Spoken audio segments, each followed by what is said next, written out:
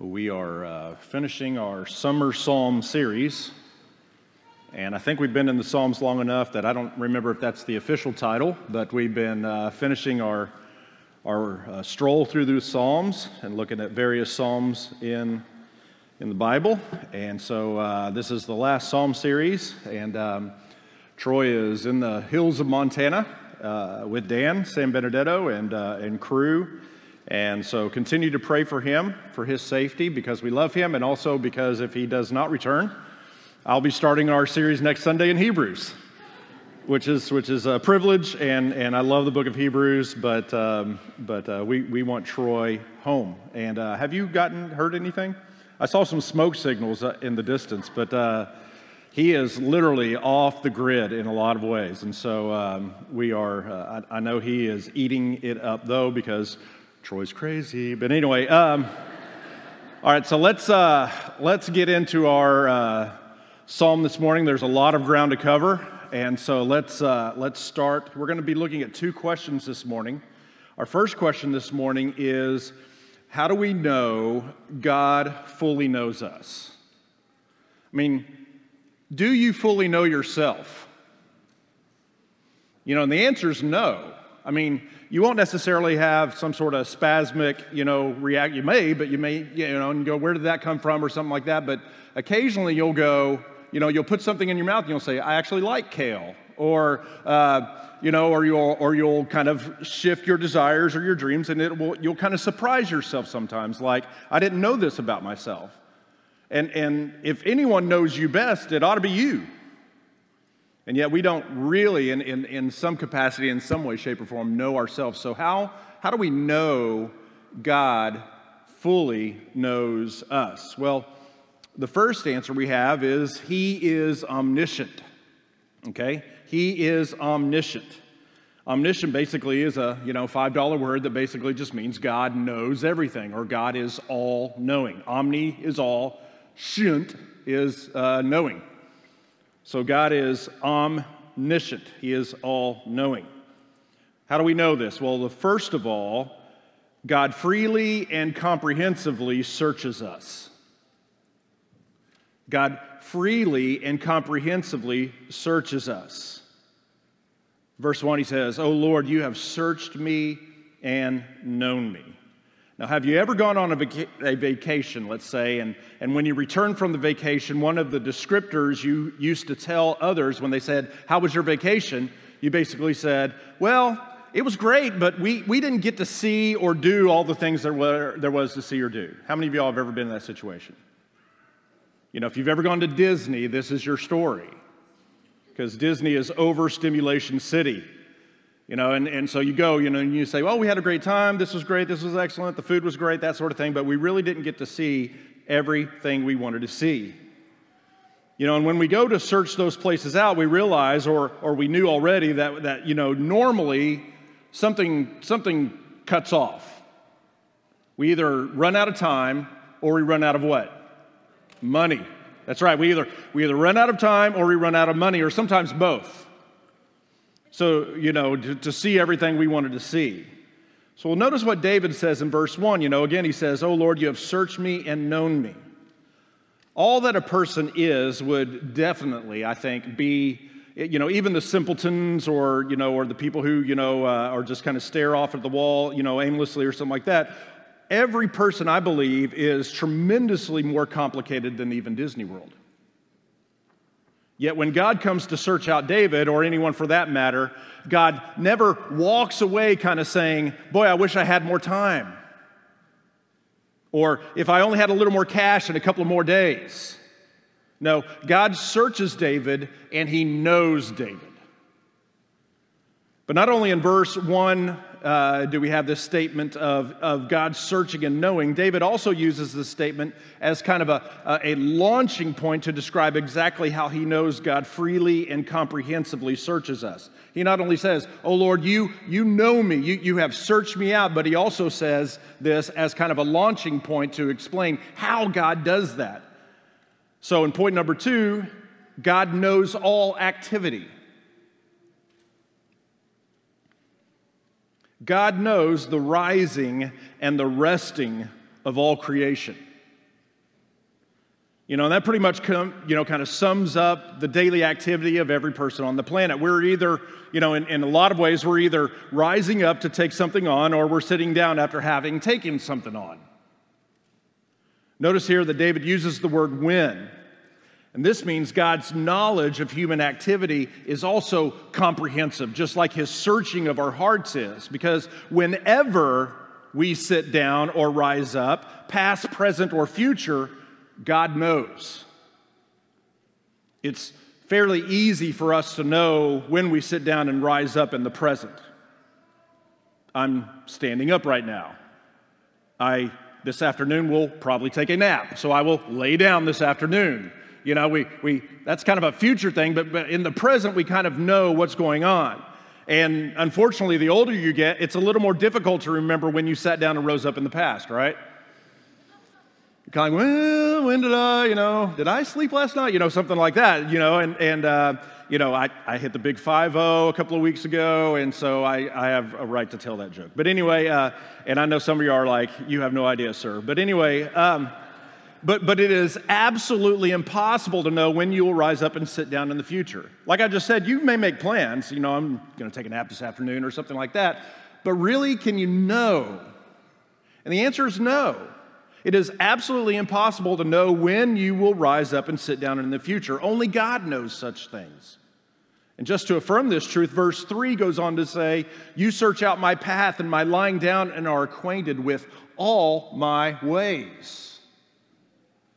He knows whether you're going to be out of town or in town. He knows all of your ways, all of your pathways, and those types of things, past, present, and future. But not only does God know all activity, God knows all thoughts and intentions. David says in verse 2, "You discern my thoughts from afar." The word thoughts in this verse apply to everything that happens in the mind. It not only includes a person's thoughts, but it also includes their intentions and their purposes. As Psalm 94:11 says, "The Lord knows the thoughts of man, that they are but a breath." He says that because he's eternal, but he also says that because the Lord knows our thoughts. Hebrews 4, verses 12 through 13 says, "For the word of God is living and active, sharper than any two-edged sword, piercing to the division of soul and of spirit, of joints and of marrow, and discerning," in other words, this living word of God, and the reason it's living is because God's involved, this living word of God is discerning the thoughts and intentions of the heart. "And no creature is hidden from his sight, but all are naked and exposed to the eyes of him to whom we must give an account." All thoughts and intentions of the heart are laid bare before God. As it says in Psalm 44:21, it says, "He, God, knows the secrets of the hearts." But not only that, the fourth thing is God knows all words. Verse 4 says, "Even before a word is on my tongue, behold, O Lord, you know it altogether." The Lord knows what is coming out of our mouths before it comes out, which is frightening sometimes. And by using the word altogether, there's not a word that slips by. Every word is wholly known. Even if you trip on your words, like I often do sometimes, the Lord knows the gibberish that just came out of your mouth before it was even on your tongue, which is an amazing thing. In writing about God's omniscience, A.W. Tozer, the great preacher in the 1900s, late 1800s, early 1900s, he wrote this: "God has never learned from anyone. God cannot learn. Could God at any time or in any manner receive into the mind knowledge that he did not possess and had not possessed from eternity? He would be imperfect and less than himself.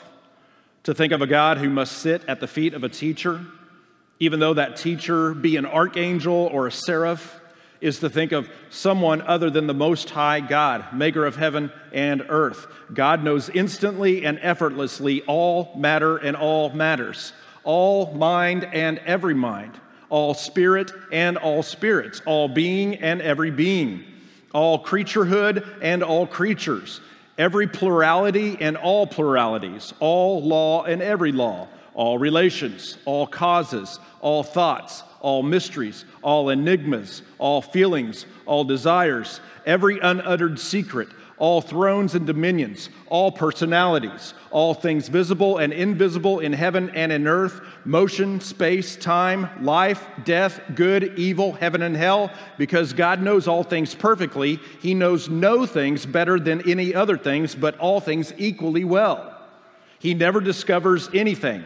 He is never surprised, never amazed. He never wonders about anything, nor, except when drawing men out of their own good, does He speak information or ask questions. As I say to folks who are going through hard times, I say, God never wrings His hands. Ever. And so God is omniscient. That's one way we know He knows us fully. The second reason He knows us fully is He is omnipresent. Omnipresent means God is everywhere. How do we know this? Well, number one is this: God hems humanity in. God hems humanity in. H-E-M-S. That's a word you can just say all kinds of ways, and H-I-M-S, that sort of thing. So God hems humanity in. Look at verse 5. He says, "You hem me in, behind and before, and lay your hand upon me." Here we have this sort of war language that's going on here to illustrate the inescapability of God. We cannot get away from Him. The word hem literally means to lay siege to something. And so if we were at war, let's say with Cross Point, I use this illustration with students a lot, we would lose. But if we were at war, because they have so many more people, but anyway, but we're smarter, so maybe we'll win. But anyway, so let's say we're at war with Cross Point. And let's say God has graciously, like in the Old Testament, put the fear of Rocky in the heart of Cross Point. And so they lock their doors and they stay in their building and they're like, there's no way they're going to kill us, that sort of thing. Although they outnumber us 5-1 or something like that. But we decide, let's go. So we decide to put siege ramps and siege works against Cross Point. So we build these rock ramps and walls and towers and everything like that. And we are basically going to say, we'll keep them in there until they starve to death, or until they surrender because they're starving, or something like that. That's kind of the whole idea of a siege. Well, here's God who puts His siege against us. We cannot get away from Him. That's why He says He is behind and before. And just to seal the deal, He said His hand is upon us. Now, have you ever had a gecko in your house? Anyone? I'm from Oklahoma. I've been here about 20 years, a little more, give or take, and so I'm kind of used to walking down a sidewalk and seeing 50 lizards running back and forth and that sort of thing. That's not Oklahoma, and so that's always surprises people that come and visit us, and they're like, does anything ever die here? And that sort of thing. But if you've ever had a gecko in your house, I don't know what you do, to kind of get it out. You may use the cat. I don't know, but it, bad joke. But anyway, if you use your hand and you don't want to necessarily kill the poor little thing, you kind of chase it around and you kind of get your hand in kind of a cup formation and you try to cover the gecko. Your hand is on the gecko, and that gecko basically is just kind of squiggling around in your hand, and it feels weird, and you try to slowly close your hand and then put the thing outside, but you can kind of feel it wiggling around in there because it has no other place to go, but it's still trying to find places to go. David's saying, God's hand is upon me. Like a gecko in a trap, in a sense, but he's saying, that there's no escape from this, that God's hand is on me. But the second thing is this: there's no place to get away from God. You said, well, you already said that. Well, it's better illustrated to us in verses 7 through 10. They pretty much speak for themselves, but David basically starts to name these extremities or these extremes of all creation as places to maybe, if possibly, get away from God. So he first deals with kind of the vertical. So letter number A, he says, if I go as high as possible, He is there. He says in verse 7 and 8, where shall I go from your spirit, or where shall I flee from your presence? If I ascend to heaven, you are there. Now, he's not probably speaking of literal heaven, God's abode, that sort of thing. Heaven generally sometimes means the sky. And so he's basically saying, if I go to the stars, if I go up there, he's there. But letter number B, if I go as low as possible, he is there. So verse 8, if I make my bed in Sheol, you are there. Sheol basically is the abode of the dead. It's the place where you go. And you've heard people sometimes say, if you love Jesus, you're going to go up, but if you don't, you're going to go down, kind of thing. And we sometimes image that. It could be that, but it's usually, we image up and down and that sort of thing, and that's what he's saying. If I go as low as possible, he is there. And now he deals with the horizontal. Letter number C, if I go to the ends of the earth, he is there. Verse 9, if I take the wings of the morning and dwell in the uttermost parts of the sea, even there your hand shall lead me and your right hand shall hold me. And we know the difference of depth perception when you're kind of standing and looking off into the horizon. Maybe we're land and it's just all land, and you see trees and maybe hills, not mountains necessarily here, but maybe you're in some place where there are mountains, and you kind of see an end point, and you can kind of make the conclusion in your mind that there's an end to my view, that you could make it to that forest, or maybe with enough effort and enough time you can make it to that mountain and that sort of thing. There's just kind of an end point to your view. But when you're on the beach and you're looking out at the Gulf, it's kind of a different story. There's really kind of no end. The sky meets the water, and that's just about it. It looks a lot of ways like it could go on forever. So by saying if I dwell in the uttermost parts of the sea, David is saying if I go as far as I possibly can, horizontally, God is still there. As I have told the students before, God is in person handling whatever's going on with Pluto right now, and he's in this room too. Okay, so God is in person handling what's going on with Pluto right now, and he's here as well. God is omnipresent. The third thing, he is omnipotent, which means God is all-powerful. And really, when we talk about God's omnipotency, we're talking about his sovereignty. So the first thing we see in verses 11 and 12 are, number one is this: God is sovereign over natural law. This is so important. God is sovereign over natural law. Several years ago, with our church in Fort Walton, I went on a mission trip to Haiti. And we went to a very small village in northern Haiti up in the mountains called Zorange. Okay, we had a member of our church who happened to be a missionary to that area and had been doing a lot of ministry there. And so Chuck would take us to Haiti 2 or 3 times a year. And so we went to this little village called Zorange. And at night, being in the mountains and being in the middle of nowhere, you could always see kind of a ton of stars. That's one of the fun things about country living is at night you look up and you're like, where did all those things come from? There's just a lot of stars. And we had a friend with us on this trip, that military guy who brought this pretty high-tech night vision scope, that could like send out a laser, so that you could send a missile and blow the smithereens out of things and that sort of thing. But this thing was a night vision scope. I don't know if he was legally supposed to bring this, but it was pretty cool. So he gave it to me, handed it to me. He said, "Look up." And so I put it in my eye, looked up, and though there were hundreds and hundreds of stars without having that thing, you look with that night scope, and there were thousands of stars in the sky. It was just like, whoa.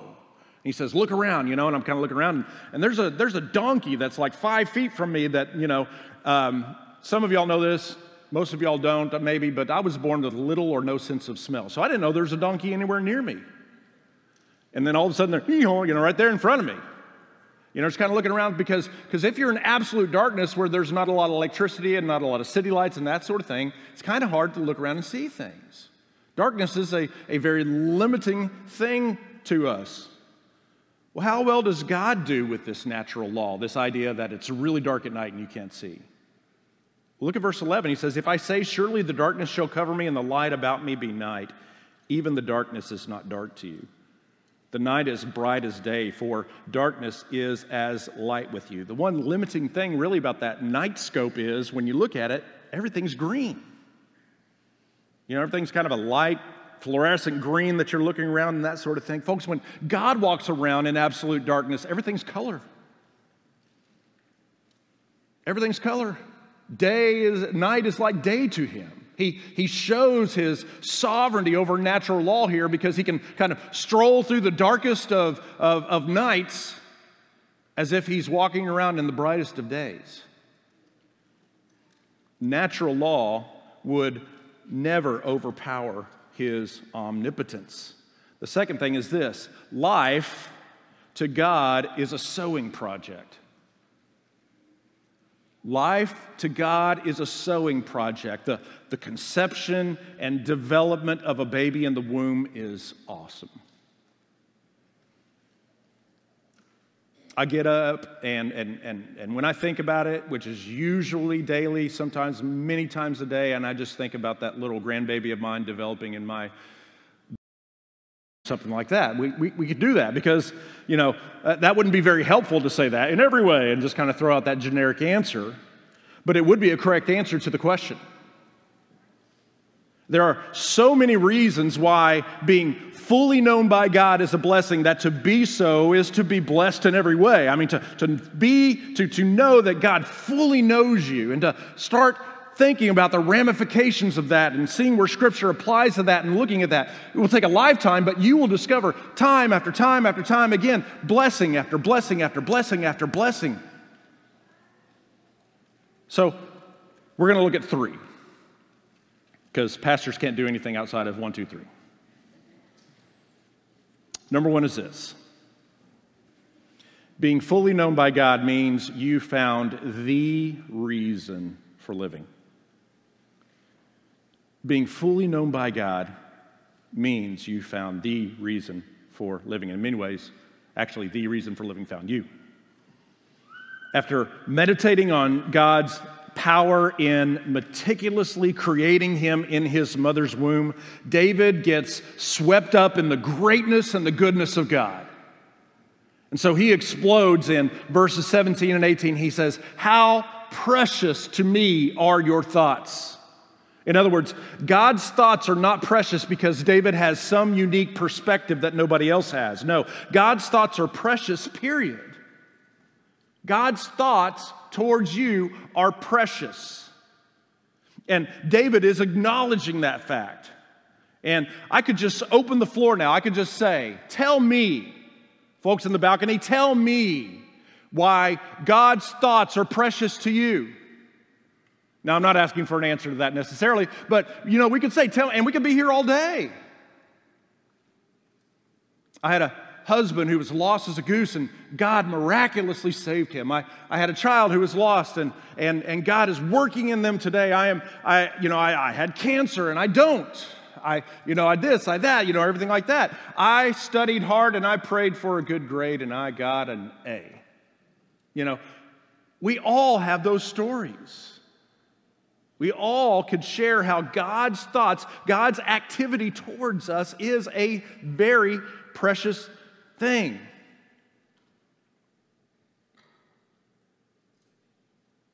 Then he goes on to say, "Oh God, how vast is the sum of them.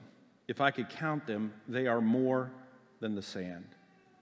This again is not an exaggeration, and here's why. Because David kind of finishes this statement with, "I awake and I am still with you." How many known sins did you commit this weekend? How many known sins did you commit this morning? How many known sins did you commit in the past week? How many known sins have you committed in your lifetime? If one sin is enough for condemnation, then we receive a daily wheelbarrow full of sandy, precious mercies. We do. We receive a wheelbarrow full of sandy, precious memories. What do you mean by sandy, precious memories? He says, God's thoughts towards me are so many, they outnumber the sand. And we're like, really? Because I've been to the beach. I mean, it takes me forever to get like 10 grains off of my leg. You know, there's a lot of sand out there. Really? And the answer is yes, really. If we were honest with ourselves and we had the memory of a computer and that sort of thing, we would have a book to the moon listing all of our transgressions against God. And yet, here's David who says, all of these thoughts are precious to me, and then he wraps it up with saying, I awake and I am still with you. Wow. Do you not understand that when you have a fight with your spouse this afternoon, or when you are rebellious against your mom and dad for telling you something that you didn't want to hear, or if you're tooling down the road and there's a billboard and you shouldn't have looked at the picture on the billboard or whatever. I mean, we could go down the laundry list of reasons everyone in this room ought to feel guilty because we are guilty. We do this. And yet we wake up tomorrow, and if you know and love the Lord Jesus Christ, you will wake up tomorrow and you will be with Him. You will be with Him. That is a fascinating thought. That is an amazing truth. That this God who could condemn us almost every breath that flows out of our mouths pours mercy on us on a daily basis, time after time after time after time, so that when we wake up every day, we're His. The second thing to look at on why this is a blessing is this: being fully known by God is only to be feared by those who love their sin. I like it. This wasn't planned, but I like when Ken in his prayers asked the Lord to teach us to hate our sin. And the reason we pray such prayers is because we know that sin, at least coming into our view, looks absolutely delightful.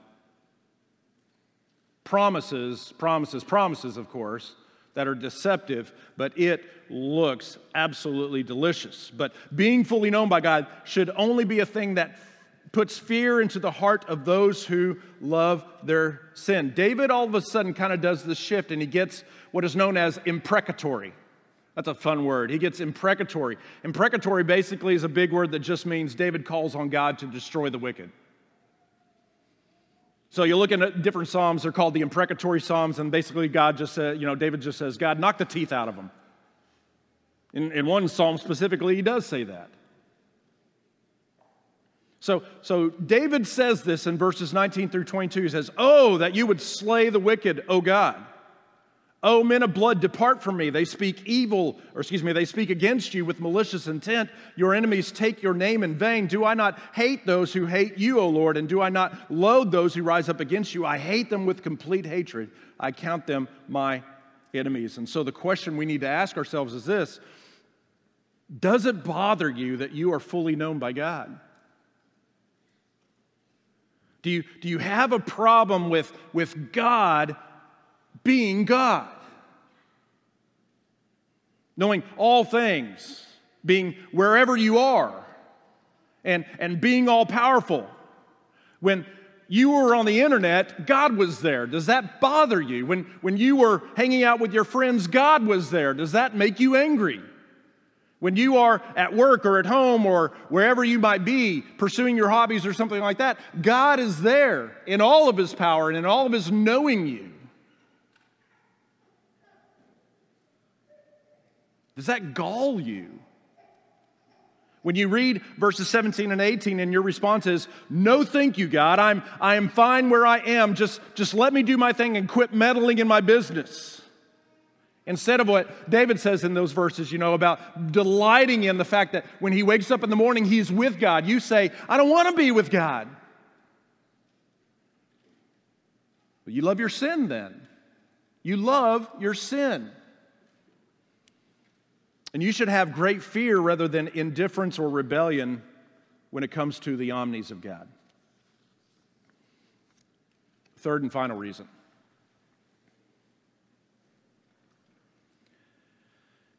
Being fully known by God means there's hope for everyone.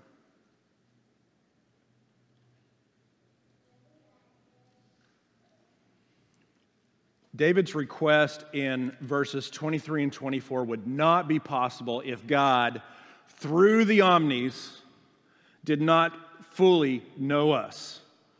David says in verses 23 and 24, he asks this, "Search me, O God, and know my heart.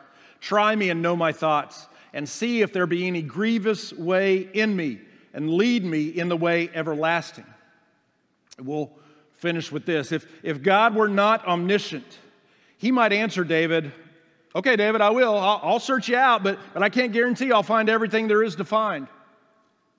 What a horrible thought. God, get this stuff out of me. If there's something in me that is grievous, I want to know.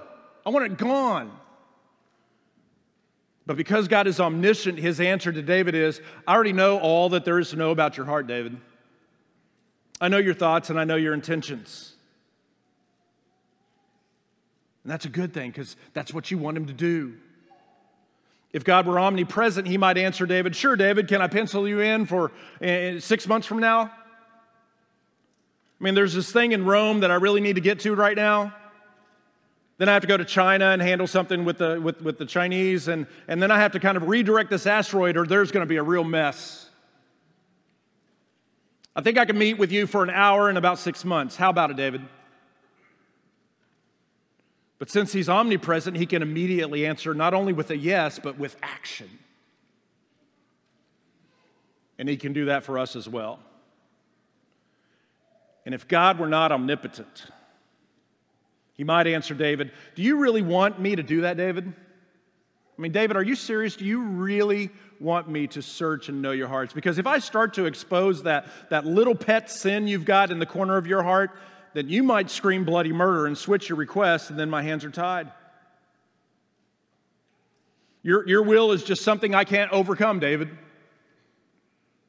And so if I'm omniscient, so I know it's there. I'm omnipresent, so I see it all the time, but I'm not omnipotent, David. So if I say, okay, David, you really want to go here? You want me to take the gloves off? Here we go. You have been checking out your next door neighbor who's not your wife. Oh, no, God, get out, God, get out. Okay, I tried, but I can't overcome your will because I'm not all powerful. No. And we kind of chuckle at that maybe or something like that, but that's exactly how we would react. God, search me and know me and expose all the sins that I'm willing to get rid of. What about this one? And God says, no, let's deal with this right now. Since he is an omnipotent God, he can overcome any sin, any foolish desire, any stubbornness in our part, any strong-willed person. And here's the beauty of it. He can deal with all of those things and he can set us free. He can set us free. As David says in verse 24, he is not only able to find any grievous way in us, but he is also able to lead us in the way everlasting. How's that possible? Do you know what the way everlasting is? It's the way for perfect people. How many of us have a shot at that? We don't. And so he, by his power, sends his Son, who knew no sin, to become sin, so that we might become the righteousness of God. And therefore, in that righteousness that has been placed on our shoulders, we can join God in walking down the way everlasting. As it says in Isaiah 55, verses 6 and 7, it says, "Seek the Lord while he may be found. Call upon him while he is near. Let the wicked forsake his way, and the righteous man his thoughts. I don't want God to search me. I have these thoughts that I don't want him to see, or I don't want to get rid of. I want to keep thinking this way. I want to keep believing this way. I want to keep entertaining myself this way. No, let the wicked man forsake his way, and the unrighteous man his thoughts. Let him return to the Lord, that he may have compassion on him, and to our God, for he, here it is, will abundantly pardon. And there's where you see, I think at its greatest point, the omnipotence of God. Because a holy God has compassion on sinners and abundantly pardons. That is a powerful, powerful God. Let's pray together. Father, we thank you so much for this series that has been such a blessing to our church. Lord, it's been wonderful to hear different people comment on Troy's sermons and my messages, Lord, and how the series has been such a blessing to them. And Lord, I thank you that how it's been such a blessing to, I know, Troy and myself as well, as we've prepared the Word and immersed ourselves in this. And so I pray, oh God, that you will continue, oh Lord, to bless us today. Lord, if there's someone here this morning that loves their sin, God, maybe they don't know you as Lord and Savior, and they are the description of what David says there, the enemies of God, those who take your name in vain, those who are opposed to you. Oh God, I pray that if there's someone here this morning, help them to also understand that the final message of this message and of any message in your word is there is hope for you. That you are able to turn from your sin, you're able to forsake your way, and you're able to forsake your wickedness and your thoughts, and you are able to turn to God who is there, ready, willing, and able to offer you abundant mercy. I pray that if there's someone here this morning who is in that situation, Lord, I pray that they would repent of their sin and trust in you as Savior and Lord. Help them, Father, to find hope, and in finding hope, find the reason for living. Lord, if there are believers here who are struggling, maybe when we mentioned a pet sin in the corner of their heart, maybe that's them. I pray, oh God, that you would just by your Holy Spirit bring conviction and help them, Father, to confess that sin before you. Help us all to know, Lord, that when it's all said and done, it is a blessing beyond blessing to be fully known by you. And so I pray for those who are wrestling with that, not wanting to be fully known, trying to keep a hold of some type of rebellion against you. Oh God, may this morning be the salvation morning for them. May they place themselves completely in your hands, knowing that you already know, but rejoicing in the fact that you know. Oh Lord, may we, like David, have the courage to stand before a holy God and say, search me and know me. If there's any grievous way in me, oh God, I pray that you would expose it, remove it, and help us, Father, to be people who desire every day not only to be with you, but to walk with you in the way everlasting. And I pray and ask these things in Jesus' name. Amen.